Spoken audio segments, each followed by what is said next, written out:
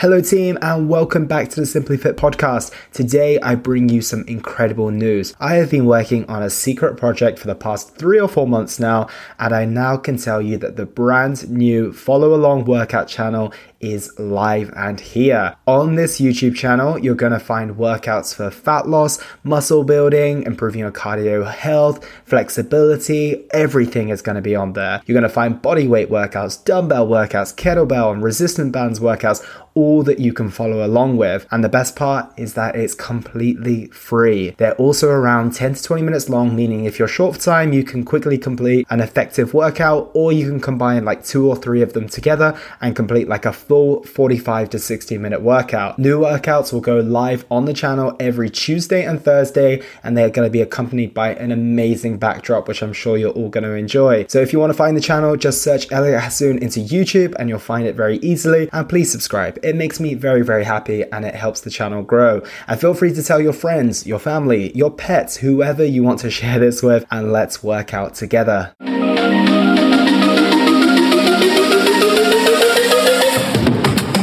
Welcome to the Simply Fit podcast. I'm your host, Elliot Hasoon.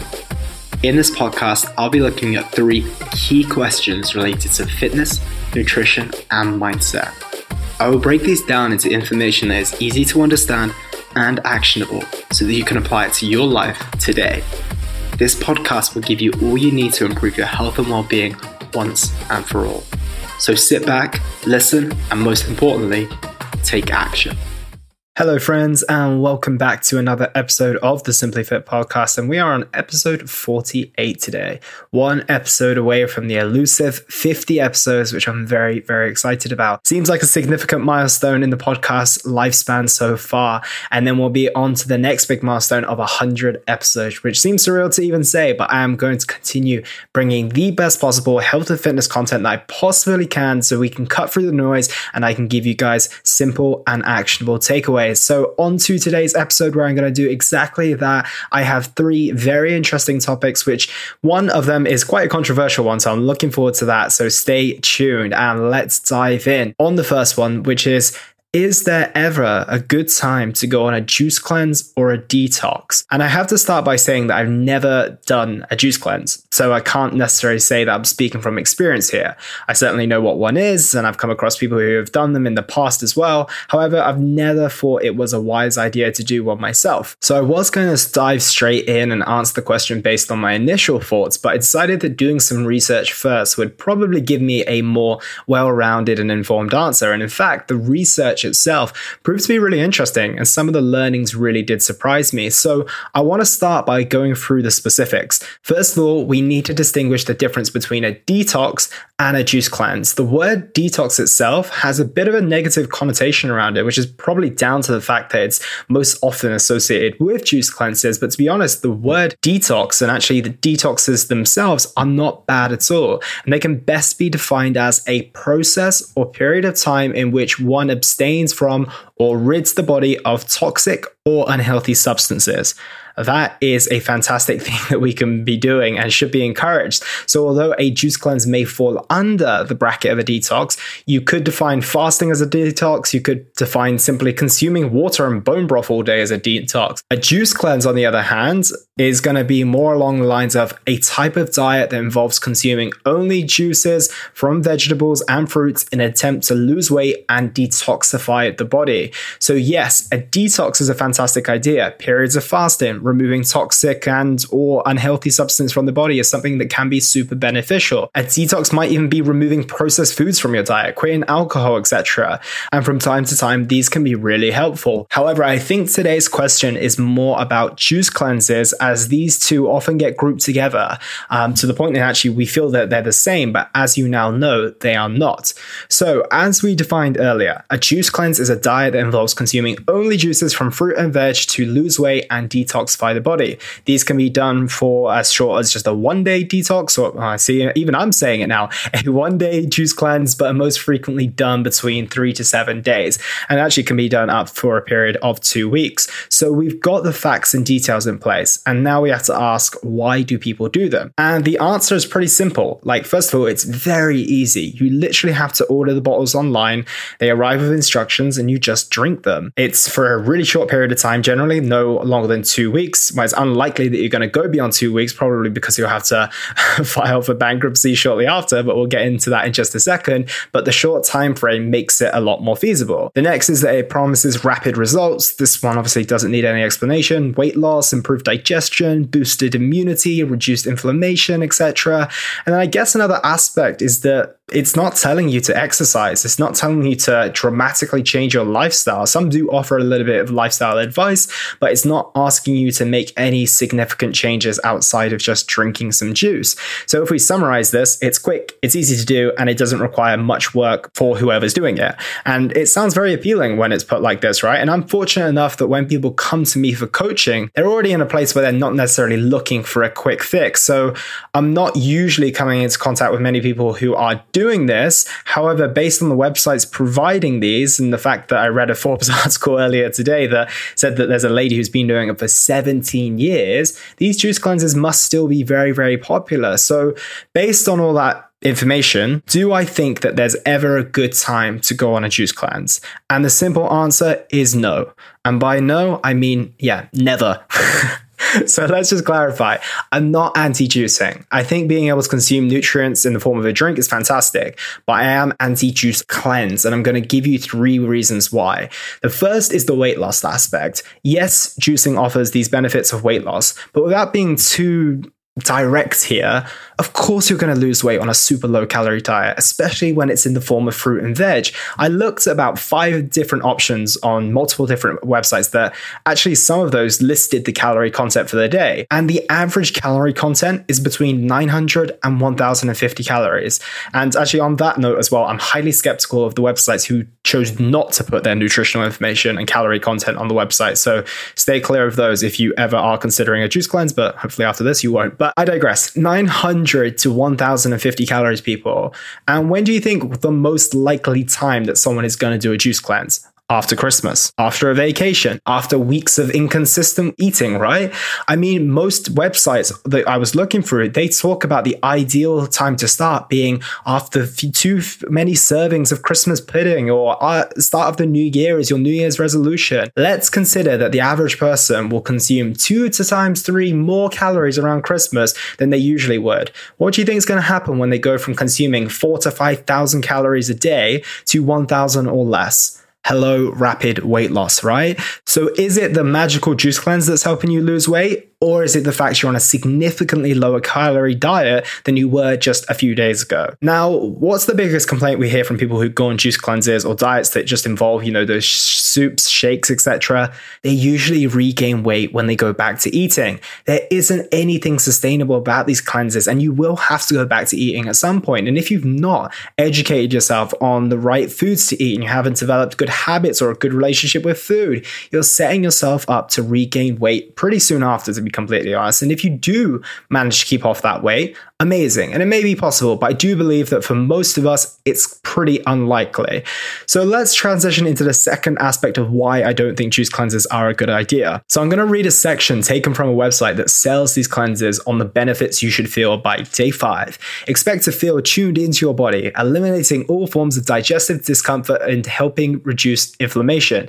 Your mind will feel clear and collected. You may even cleanse on an emotional level, releasing pent-up negative energy. Expect healthy weight loss as your body decomposes cells in excess and renews on a cellular level. Cleansing is a great way to kickstart a healthy eating regime, feeling fueled with long-lasting energy. I feel like I've just finished an infomercial. Anyway, do you know what does all of those above? Eating a high-quality diet, drinking water, training regularly, and sleeping well, and also managing your stress. These benefits are not exclusive to a juice cleanse. You can get them for free. They can last for weeks, months, and years with just a few adjustments to your lifestyle and your diet. What's deceiving about these juice cleanse websites is that the way that information is presented right there, it makes you feel like a cleanse is the only way that you can feel these benefits. Reducing inflammation can happen through you can reduce inflammation by reducing the inflammatory foods in your diet, reducing your stress and exercising. You can reduce digestive discomfort by practicing good meal hygiene and avoiding foods that your body doesn't tolerate too well. A clear mind can come through meditation and stress management techniques. The answers to these problems aren't exclusively sitting in a bottle. They're available for you at all times. And of course, we've got to bear in mind the contrast effect here too. If you go from eating whatever you want over the period of Christmas, for example, where you've had a ton of alcohol, high fat and carb foods, to having an abundance of concentrated nutrients, of course you're going to feel better. It's a similar phenomenon to those who go vegan. Some people will of course feel better for not eating meat. However, a lot of people will generally feel better due to the fact they've added a lot more veg and fruit to their diet, and they've removed a lot of the poor quality meat and dairy products that they were consuming before. So instead of going for that juice cleanse, how about you just throw in a juice or smoothie with all these high nutrient antioxidant foods to your normal diet, and then just experience those same benefits. And finally, on to the last point. Remember when I spoke about bankruptcy earlier? Based on my research, the average cost of a juice cleanse for 7 days was between 400 to 460 pounds. 400 to 460 pounds. That's for 7 days of juice. That's more than most people will spend on food across a month. You could get over 2.5 months of coaching with EHC for that, and I can tell you it's way more valuable than a week's worth of juice. I'm absolutely against making living a healthy and fit lifestyle inaccessible. It's the reason I'm against these mandatory vaccines for those doing exercise classes, which we discussed a couple of weeks back. It's the reason why I'm against juice cleanses that cost over £400. It's not accessible for most people. And cleansers may argue that you may only do this for, 2 or 4 times a year, but it's still a minimum of £800, which could easily be your gym membership fees for a year. And that's just a 7-day cleanse twice a year. So those are my 3 reasons why I don't think juice cleanses are a good idea. Even if you did yours at home and it ends up being significantly cheaper, I feel that living a healthy lifestyle with good nutrition and exercise habits in place and regularly consuming high nutrient foods is far likely to give you long-lasting results. And with that, we transition on to the next. Elliot, how do I increase my strength quickly? And as most of you know, my usual answer to a question like this would be not rushing the process and focus on getting progressively stronger over a solid time frame. However, I do believe there are a few things that we can do to accelerate the strength gaining process. And if your goal is to get as strong as possible, then applying these could be incredibly helpful. So let's get into 4 ways that you can get stronger quickly. So I'm going to start with the most obvious one, but probably the most important too. Bump up your calories. If your goal is to get strong quickly, having more fuel in your system is going to be immensely helpful. If you want to get stronger fast, but you still want to keep your abs, then you are probably going to run into some challenges. If we take the extreme example of this, what do the men look like who compete in the world's strongest man competition? Let's think of someone like Eddie Hall, for example. He is not 7% body fat with veins coming out of his arms, is he? So let's also take a look at the female Olympic weightlifters who on that podium or that platform, lifting platform, is moving the most weight. The 87 kilo plus woman, of course, like mass moves mass, and we've got to bear that in mind. The more food you consume, the more energy you have to lift and recover, which will result in you lifting heavier weights. This is, of course, quite an exaggerated example that I just mentioned, and it's not to say that you can't gain strength whilst keeping calories moderate and keeping lean, but you'll have a much better chance of it when consuming more calories and being okay with being slightly heavier, especially if you're wanting to achieve strength fast, which is all about the question today. It can and should still be done in a strategic manner. I'm usually in favor of pushing up calories to a level where the client feels strong, they recover well, and then we slowly let them creep up, or we push up their calories if their strength gains slow down a little bit. And obviously, if all the other variables are in place. But if we are looking at gaining strength as quickly as possible, then a healthy calorie increase is really going to help. Number 2 is going to be practice the skill regularly. For most of us, we want strong compound lifts, a strong squat, which we discussed discussed in the last episode actually, a strong deadlift, bench press, shoulder press, pull-up, etc. And as I mentioned in that past episode, the squat alongside these other movements are technically demanding. I also mentioned that if you're squatting once a week for 4 sets of 10 reps, in 10 weeks you're going to have done 400 reps. If you're squatting 3 times a week for 4 sets of 10 reps, in 10 weeks you would have done 1,200 squats. 1,200 squats done with solid technique versus 400 is only going to result in you getting stronger. And it's going to help with the aspect of getting strong fast because you're going to be so much more proficient at the movement. And I'm actually experiencing this myself at this moment in time. When I was doing squats just once a week, I'd get onto the bar, and even after years of squatting, I'd still have to kind of get my bearings, find the best position with the bar on my back, the best position when I get into the bottom of the movement. But now I squat 2 to 3 times a week. I almost find myself in the right position, almost immediately, and can focus on moving the weight versus having to establish my technique all the time. So another thing would be adding variations of that skill. As I mentioned in the last episode too, will be helpful. Pauses, chains, bands, tempo, all of that type of work is going to help you get stronger faster. Number 3, train in appropriate rep schemes and stop training to failure. If your goal is to be healthy and fit and you just want to put on a little bit of muscle and you maybe want to get a little bit toned, the rep ranges of 8 to 10, 10 to 12, and 12 to 15 are perfectly fine. You'll be able to move a decent amount of load, and of course, you're going to be achieving some good results. However, if you're aiming to get strong as quickly as possible, you'll want to be hanging in the much lower rep schemes, especially when it comes to your compound movements too. And I'd actually argue that aside from your accessory movements, you won't be spending much time at all in sets above 8 reps, to be completely honest. Focusing on those 3 to 5s, those 4 to 6, those 6 to 8s, and on occasion even 1 to 3s will be where you want to spend the majority of your time. If you're doing less reps, you'll be able to move more weight. The more heavy weight you lift, the stronger you'll get. It's a really simple equation, but the caveat here is that we don't want to be training to failure. We don't want to be testing our 1 rep max all the time either, which I'm going to discuss in just a moment. So training to failure is extremely demanding on both your muscles, joints, and your nervous system too. Expecting your body to recover from this on a regular basis, especially if you're not on performance enhancing drugs, is just going to be a big ask. And in some cases, it's just not going to be feasible either. Your performance is likely going to dip as you're not going to be able to recover sufficiently. And even worse, you're putting yourself in a position where you're going to be so much more susceptible to injuries. So I've been focusing on powerlifting for, I think, around the last 20 to 22 weeks now. And I've not tested my lifts once. Not once. I did have sets of 1 in, one of my mesocycles, maybe a couple of months ago, but this came after 4 other sets. So it was hardly a 1 rep max test, but I know I'm getting stronger because my lifts in the ranges of the 3 to 5s, which is a much safer rep scheme for me to be in, are frequently moving up.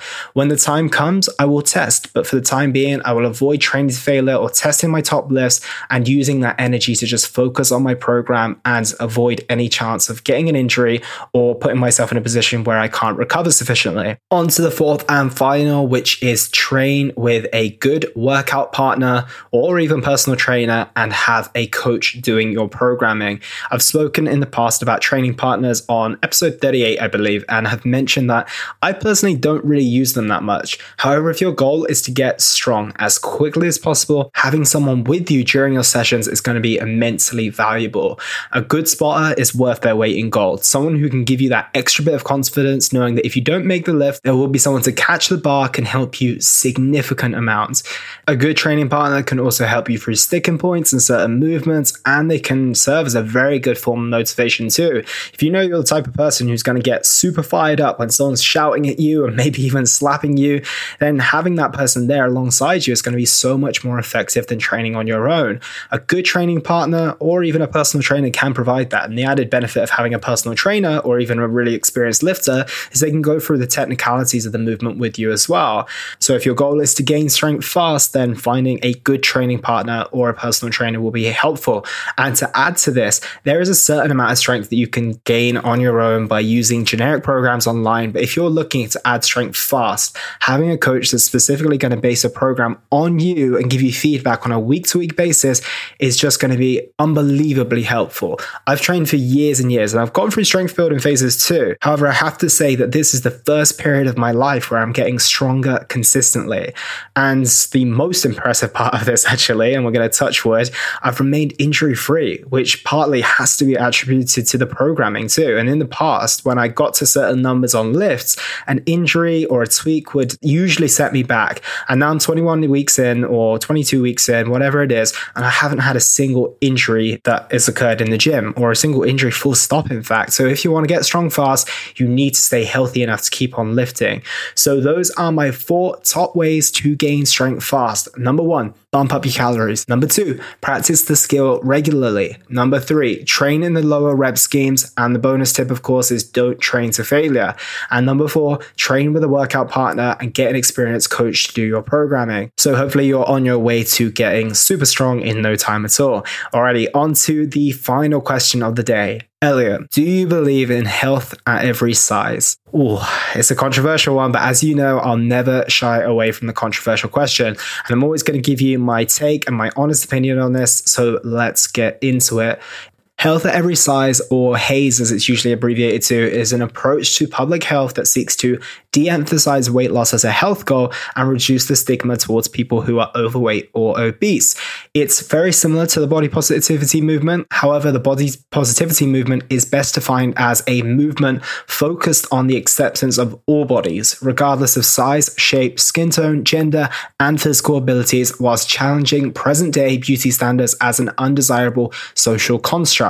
This spans back as far as the 1850s, and who knows, potentially even before. So although the body positivity movement and HAES certainly have some crossovers, I want to clarify, I'm discussing HAES, health at every size here, and not body positivity. The body positivity movement is about social justice and is like more of a political movement. HAES is all about promoting the fact that health is not a qualifier to love your body. So before I dive in, I want to clarify that I'm exclusively talking about health at every size here today, not the body positivity movement. I think a lot of us mix up the two and actually think they're the same thing, when in fact they actually require completely different conversations, and there's a lot of different nuances to the both of them. So today we are talking about health in every size, and that first appeared, according to my research, in the 1960s, and it initially conveyed that the standard of beauty and aesthetics was leaning towards those who are thin, lean, whatever word you want to use, and it therefore had negative repercussions on those overweight people from a psychological perspective.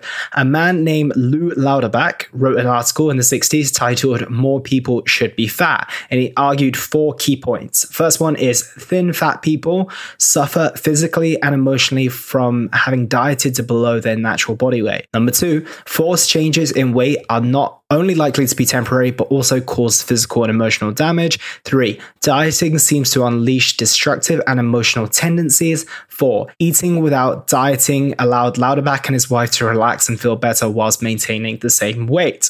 So since then, more and more men went on to write books about this. And in most recent years, it's actually transitioned more into a female-based approach than a male, which I find quite interesting.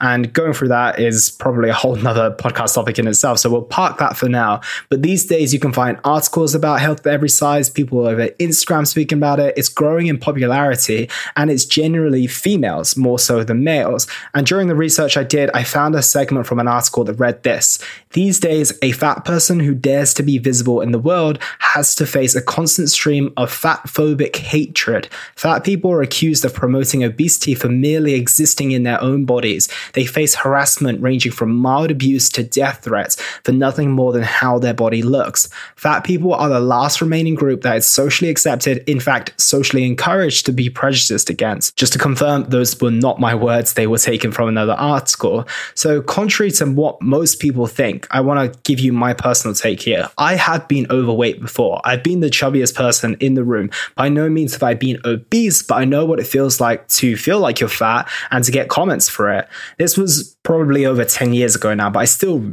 clearly remember it. And being overweight was a very easy thing for people to pick out and make fun of. And I'm sure it still happens in schools all over the world today. However, Megan Crabb, who wrote that article, went through a very extreme account of her experience. And I can't personally say that I've ever experienced, or to be honest, even heard about harassment and death threats for people being overweight. But unfortunately, if she's written about it, there's a very good chance it's true. And to be completely honest, it's horrendous. It has no place in the day and age we live in. The same goes for gender and race inequality in my eyes as well. However, this is where the challenge comes in. I absolutely do not believe she should have to experience this, nor should any overweight person.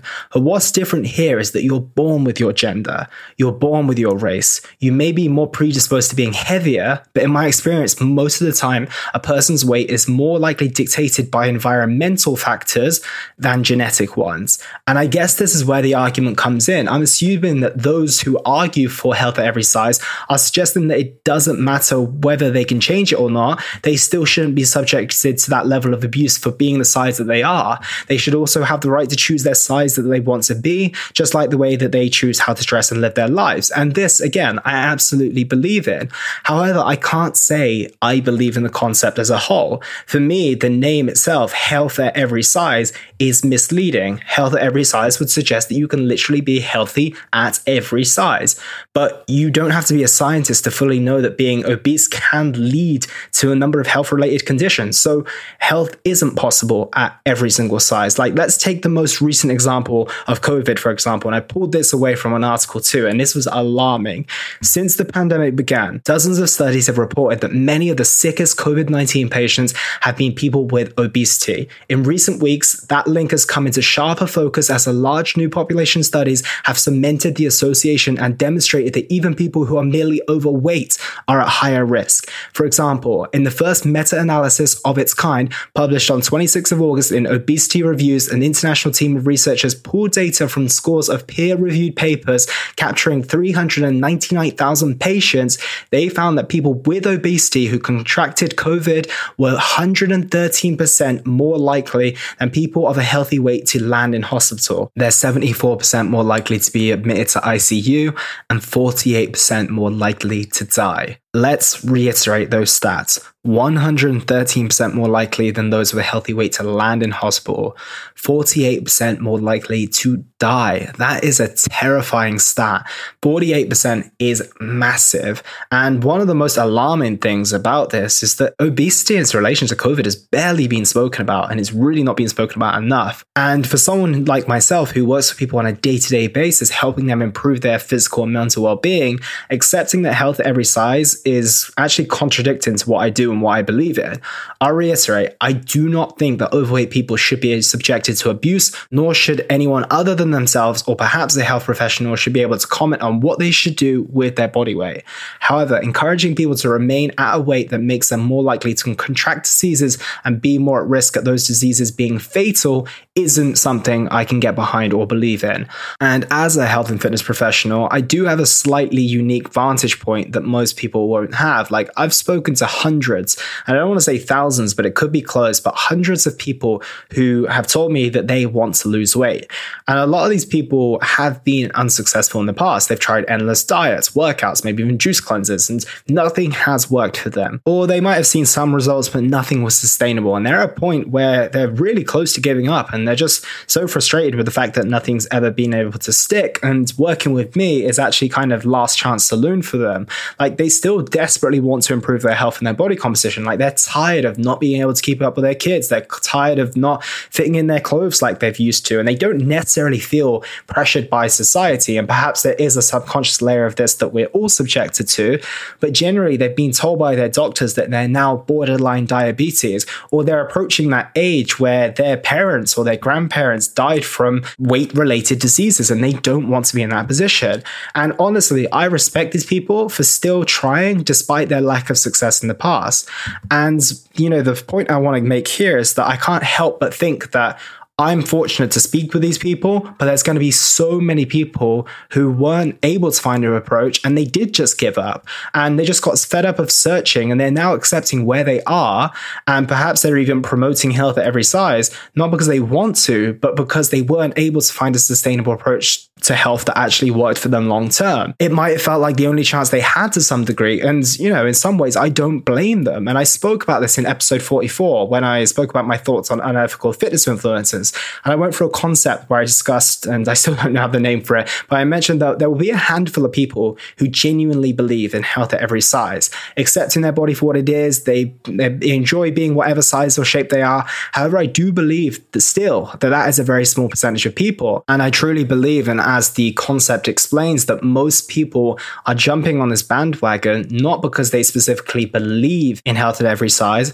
but just because they couldn't find a way to solve the challenges they were having with their health and wellness. They couldn't find the sustainable diet. They couldn't find the approach to exercise that worked for them long term. So rather than facing that problem and consistently going at it, they just decided to adopt the approach that was the opposite, the approach that allows them to accept it and not face those challenges. So in reality, a lot of people are embracing health at every size and adopting this mindset, but simply because they've not found a way to live a healthy and fit lifestyle. And what I prefer to do is discuss with these people how we can find that for them. And I don't believe that being healthy is a prerequisite to loving your body. Not at all. But I do believe that if you do love your body, you exercise to keep it physically healthy. You nourish it with good foods. You hydrate. You manage your stress. You sleep well. You do your best to keep your body weight away from being in a range that is associated with potentially having health-related diseases. And this doesn't mean conforming to society's idea of being in shape either. It doesn't mean being lean, skinny, thin. It means being what healthy looks like for your body, and that being dictated by perhaps your blood work and you living a healthy lifestyle that shows that you do love and respect your body. And those are my thoughts. You may agree with me, you may disagree with me. However, rather than focusing on acceptance, I prefer to focus on finding a way to punish these inhumane people who do send death threats to people who are overweight, but also allowing people to choose how they want to be and look like, but at the same time, showing them how to live a healthy lifestyle that promotes good physical and mental health. And that wraps up today's episode. And that was quite some episode. Thank you as always for listening, team. I truly appreciate each and every one of you. And if you do have any comments or thoughts on today's podcast, reach out to me and let's discuss them, especially if you do disagree. I'm intrigued to get the thoughts of some people who are very involved in the health at every size movement and maybe have some different thoughts on this. So that is everything from me today. Take care, team, and I'll look forward to catching up with you very soon. And that was the Simply Fit podcast. I hope you gained a huge amount of value from today's episode. I feel inspired to improve your health and well-being. Be sure to search for Simply Fit in Apple Podcasts, Google Podcasts, and Spotify, or anywhere else you get your podcast from. And go ahead and subscribe so you don't miss any future episodes. Also, if you like the episode, please don't forget to give it a 5-star rating. I'd love to hear your feedback or any questions you have. So reach out to me on social media. You'll find me on Facebook and Instagram at Elliot Hassoun. Thank you so much for listening, and I look forward to talking with you all on the next one.